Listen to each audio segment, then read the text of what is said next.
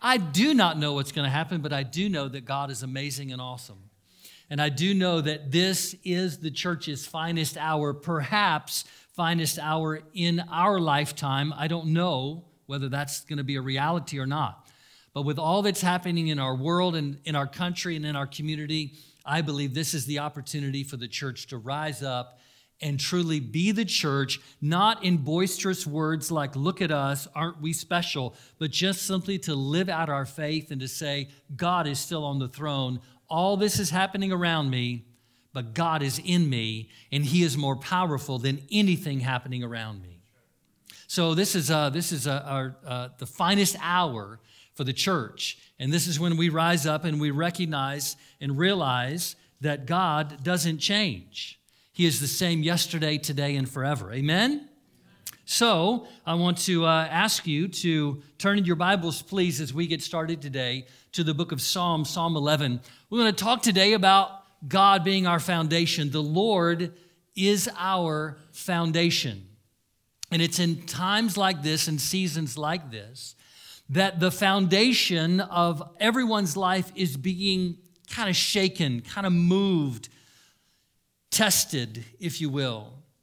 And that's actually a good thing. We are living in exciting and turbulent times. Times where we go, wow, this is amazing because we can see God do things that we didn't see Him do when everything seemed to be running smoothly. But it's turbulent times. And it's in those turbulent times that we find out, does the anchor hold? Is our foundation sure and secure? Given all the things that are happening in our community, we are discovering, is our foundation a secure foundation? Words that can be used to describe the season that we have been in and still actually are like confusion, bewilderment, and wonder. And when we begin to use those words to describe the season that we're in, confusion, bewilderment, and wonder, the imagination kicks into overdrive. And if by chance your imagination is being fueled by the opinion media, I think you may be in trouble. We no longer have news media. We only have opinion media.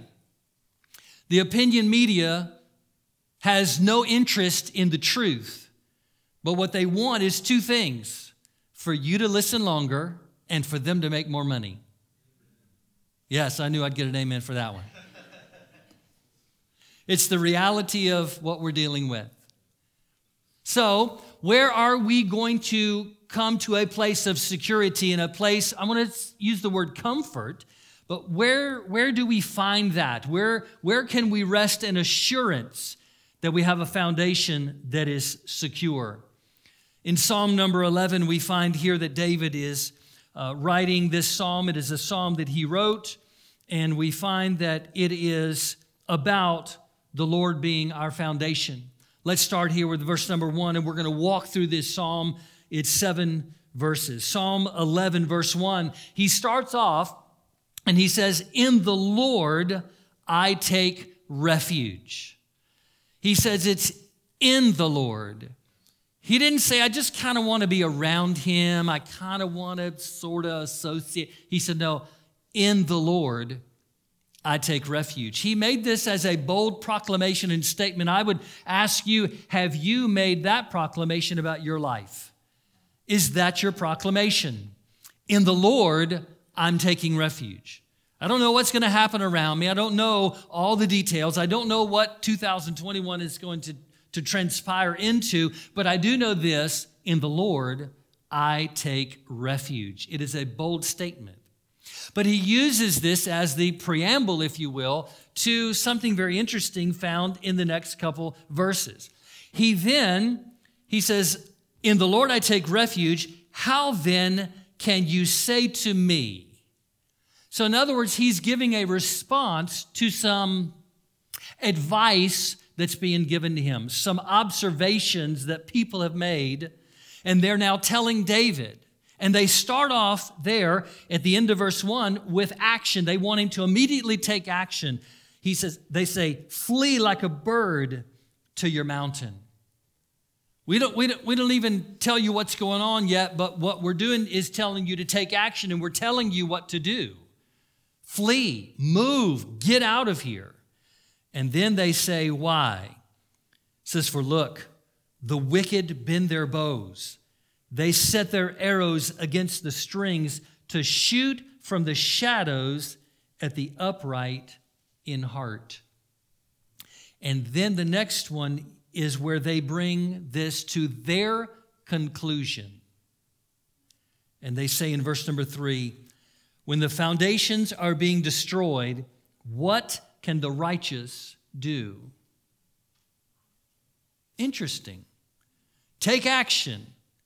Here's why. This is the conclusion that we've come to. It's a rhetorical question. We understand some things are being destroyed. We understand some foundations are being shaken. And so then what can the righteous do? It's almost a kind of helplessness. How can we fight against an enemy that's shooting from the shadows? They won't even come out into the light. They won't come out into the truth. They're shooting from the shadows. What can we even do about that? David comes back in the very next verse, and he says, the Lord is in his holy temple. We'll get to that in a moment. If the foundations are being shaken and destroyed, what can the righteous do? Well, what foundations are we really talking about? You know, one of the stories that Jesus told, it's a parable, and we know it, we like it, we teach it to the children in Sunday school and kids' church, and what is it? He says what? The wise man builds his house on the rock. He is the one who hears these sayings of mine and puts them into practice.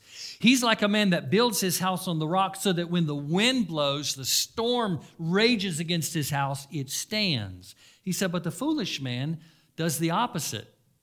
He hears these sayings of mine, but he doesn't put them into practice. He's like a man that builds his house or his life on sand. And the same wind blows on that house, the same rain beats on that house, but that house falls because its foundation is faulty.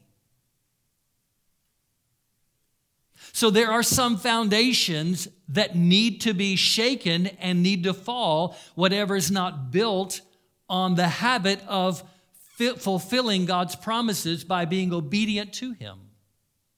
When we're not obedient to Him, we're building on a shifting, soft foundation. And those foundations will always crumble. We will experience the storms of life. But we must ask the question, is it always 100% rock or 100% sand? Now, it certainly can be. But if you're like me, I'm building my life on the rock, but I'm not perfect. Okay, so y'all are, and I'm not. Okay, all right, I'll deal with that. Pray about that when I get home.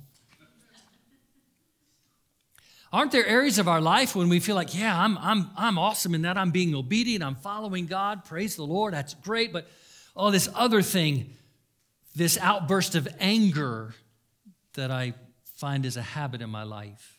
Oh, that's not being obedient. Oh, some of the things I look at online. Well, that's not being obedient.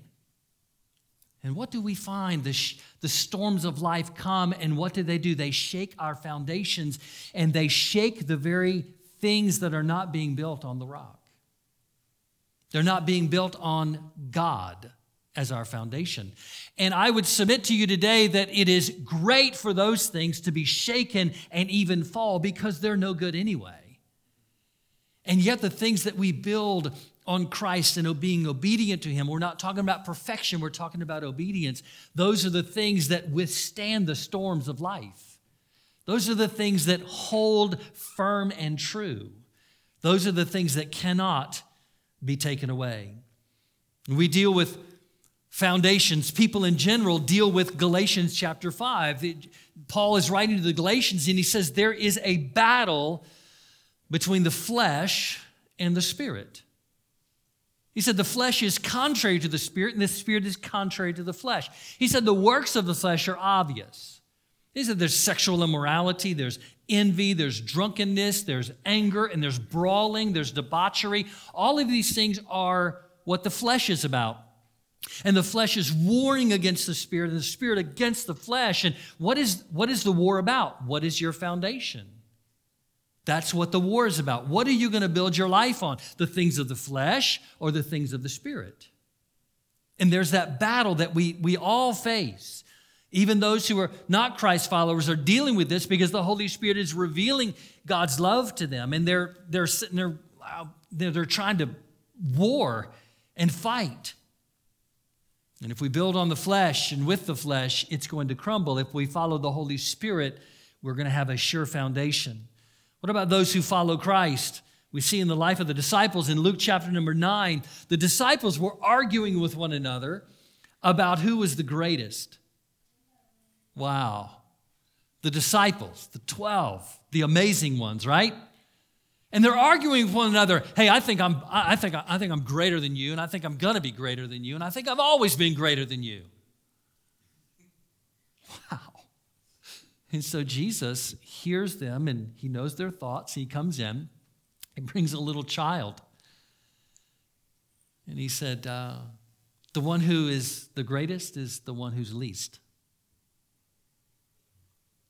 The one who takes the humble road. The one who doesn't puff themselves up, but instead actually humbles themselves and serves. That's the battle we face, isn't it? Because we would love to be served rather than serve. Or am I the only sinner in here?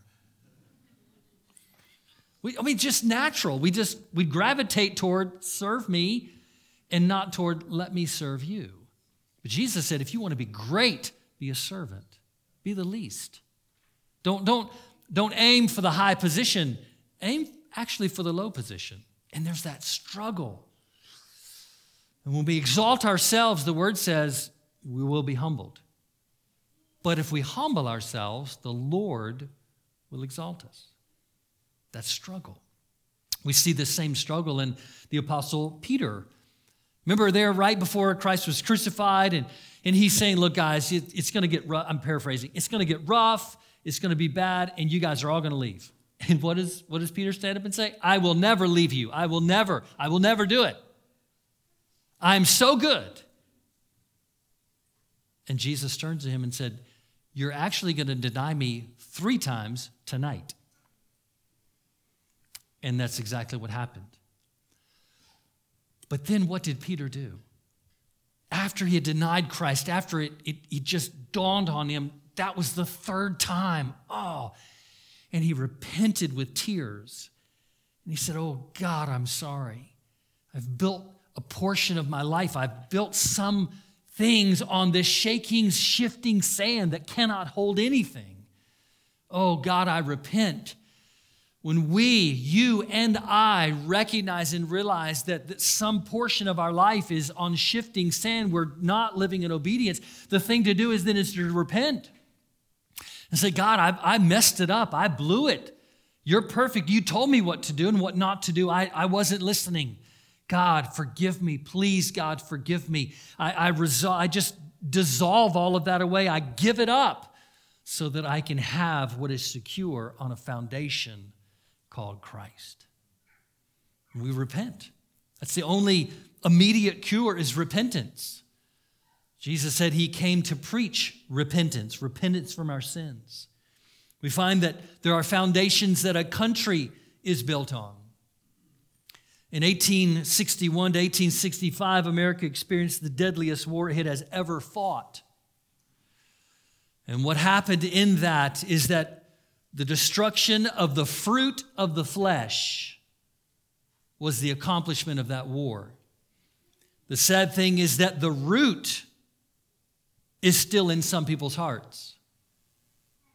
The root of hatred, the root of dominance, the root of my way is still in people's hearts.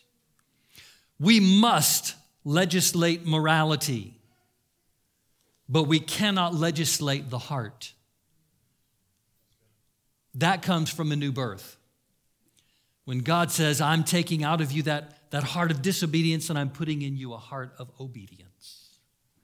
He described it as a heart of stone that he was going to take out of us and put into us a heart that is pliable, movable, that God can shape and mold and cause to mature and grow. That pliable heart, that pliable life, but it's on the rock. It is not the rock, but it is on the rock. And that is what stays secure. So how then do we live? We're there in Psalm 11. How then do we live? We see this battle of foundation, and we see that if it's built on sand, it's going to fall. If it's built on the rock, it's going to make it. How then do we live? Right there in verse number 4, we recognize that the Lord is. The Lord is even in the middle of a virus. The Lord is even in the middle of turmoil. The Lord is even in the middle of people fighting against one another. The Lord is. And what is the Lord? He says there in verse number 4, the Lord is in his holy temple. The Lord is on his heavenly throne. He observes everything on earth. His eyes examine them. He says, man, the Lord's on the throne. David starts off by saying, I put my trust in the Lord. The Lord is my refuge. Now he comes back and he says, the Lord's in his temple. He's on his holy throne. He's watching everything. He sees everything. And what he is seeing is the shaking of foundations. And whatever is not built on the rock is going to fall. The question is, where are you? And where am I? Should it alarm us that the kingdoms of this world that are built on shifting sand are crumbling? Should that alarm us? Well, I would say yes and no. No, because we can predict that. It's prophesied. It's the reality. But if it's a kingdom that we're a part of, then yeah, we should be alarmed over it. If it's built on sin, it's going to crumble. If it's built on righteousness, it will withstand the storm because God's on his throne and he's watching. And when it says he examines them, that word examine is not just simply, hey, I'm looking and observing, but it is he examines them. He's trying them. He's putting a test before them. And I would submit to us today that God is putting a test in front of us. I think we've been through a year of testing. What about you? And I don't know how much longer it's going to last, but I do know this, that God is watching and he's saying, church, this can be your finest hour because this is where the separation is made between shifting sand and rock. And this can be your finest hour. So we see that the Lord is, but verses 5 and 6, we see that the Lord examines. Again, the Lord examines, that same word. He tests, he tries the righteous, but the wicked, those who love violence, he hates with a passion. On the wicked he will rain fiery coals and burning sulfur. A scorching wind will be their lot. We think of God as only love. Then when we read that he has a hatred, we kind of freak out a little bit, right? Because that doesn't sell books very well. I can't believe I just said that out loud.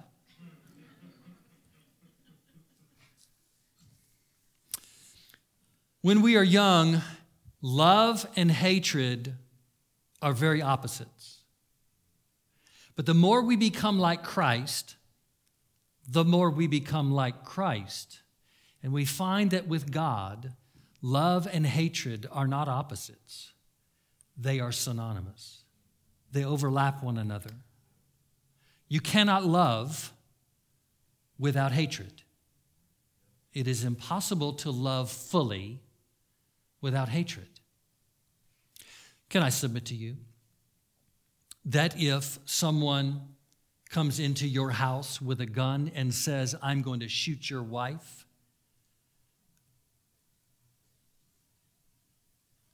you're going to offer them tea first? Hey, let me love you. No, the first thing you're going to do is hate them. You can love them later. First thing you're going to do is hate them because you're going to go, oh, no, you're not. And you'll take a bullet for your wife. And you'll give a bullet to protect your wife. Well, I would. I don't know. I don't know about you. I would. That's why God says, I'm a jealous God. I'm a jealous God. I see what I've created you for, that your life would be established and firm and secure. And I am so jealous about all those things that are trying to pull you over to the flesh, trying to pull you over to sin. I'm so jealous for you that I hate those things. I hate that sin. And it is God's love, hatred that sent Jesus to the cross to pay the price for our sin. He loves you, he loves the world so much, and he hates sin so much that Jesus Christ went to the cross for my sin and for your sin. He took on our punishment. Verse number 7 concludes this. He says, the Lord is righteous. He loves justice, and the upright will see his face. The fact that God loves justice is the reason why Jesus went to the cross, so that the just penalty for sin would be meted out, but not on you and not on me, but on Jesus Christ. He is the substitution for our sin. He took the punishment so we would not have to. He took the pain so we would not have to. It is the substitutionary work of Christ on the cross, him shedding his perfect blood because our lives were anything but perfect. And he says, I love justice. I must punish sin because I promised it. I said it, and God cannot lie. And so if he must punish sin, there must be a punishment for sin, and that's what Christ did on the cross. Jesus Christ died for the sin of the entire world, and yet it's kind of like someone handing you a check signed, but you never cash it. Is that the experience that you have had in your life, that you understand, you get it up here? Yeah, okay, Christ on the cross, there's something about sin, paying the price, okay, but you never cashed that check personally. In other words, you never accept what Christ has done for you. He did it, but if you never accept that gift, then it doesn't do you any good. You must accept it. That's what Jesus said being born again is all about.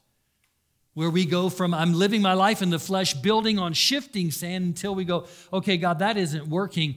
Please forgive me. Please take out of me that heart leaning toward disobedience, bent on disobedience, and give me that heart that I could love you and live for you and serve you. And that's what God does. That's called being born again. And he promised that anyone who called on the name of the Lord would be saved. In 1836, there was a cabinet maker. He was not, as a boy, raised in the church. His parents owned a pub. They didn't go to church. There was no religious training in his home. But at the age of 15, he accepted Christ. He became a cabinet maker, had been making cabinets for a number of years. He later became a pastor at the age of 55 and pastored one church for 21 years. But now he's much younger. He's 39 years old. And he has already written several hymns. And some of them have actually been published. Edward Mote is his name. And he writes, one morning it came into my mind as I went to labor to write a hymn on the gracious experience of a Christian. The gracious experience of a Christian. And this is the hymn that he wrote. My hope is built on nothing less than Jesus' blood and righteousness. I dare not trust the sweetest frame, but wholly lean on Jesus' name. On Christ, the solid rock I stand. All other ground is sinking sand. When we come to that reality, that's when all of a sudden we recognize the wind is blowing, the rain is beating, and anything not built on the rock is going to crumble. That can be great news, and that can be horrible news. If it's an aspect of your life, kiss it goodbye, thank God for the storm, and don't build there again. But if it is your whole life, you're in trouble. But aren't you thankful that we have a God who rescues people who are in trouble? We have a God who reaches down and says, if you'll just call out to me, I will rescue you. The Apostle Peter, again, realized this when he was literally walking on water, but then all of a sudden got afraid, started to slip, and what happens? Jesus reaches out his hand and says, nope, I'm going to rescue you. I'm going to rescue you. Have you allowed Christ, asked Christ to rescue you, your very life? You can do that today. But Christian, those who are followers of Christ, maybe there's a portion of your life and through 2020, you just went, man, that thing got washed away. And you might be grieving it. I would submit to you, rejoice. Be glad that God's on the throne. Be glad that he is in charge. He's under control. He's examining everything happening. He sees everything that's going on. And he's working out his plan in our life. I'd rather my mistakes be washed away now. The undergirding of that, all the shifting sand, let it crumble now. I don't want to face that problem on Judgment Day. Let it go now. Kiss it goodbye and praise God for the storm. Because in him we find security. In him we find a sure foundation. In him we know all things work together for my good because I love God and I'm called according to his purpose. Let's pray together today this morning, okay? Father, thank you for the grace and the mercy that you give us. Thank you, God, that you are a God of compassion and love. And Lord, you're also a God of security. Your name is Alpha and Omega, beginning and end. Your name is Creator. Your name is Provider. Your name is Peace. Lord, thank you that you are God. And there's no one beside you. There's no rival to you. And Lord, you allow things to be shaken so that we will understand mistakes. We will understand what is being built on shifting sand. But God, thank you that in Christ we have a sure foundation in which all the things around us are maybe shaking, maybe falling. But Lord, you said, if we build on the rock, we will withstand the storm. Lord, we have withstood the storm of 2020 and whatever transpires in 2021. God, you are our source of security. And so we rejoice in you, God. We rejoice in you. In the mighty name of Jesus,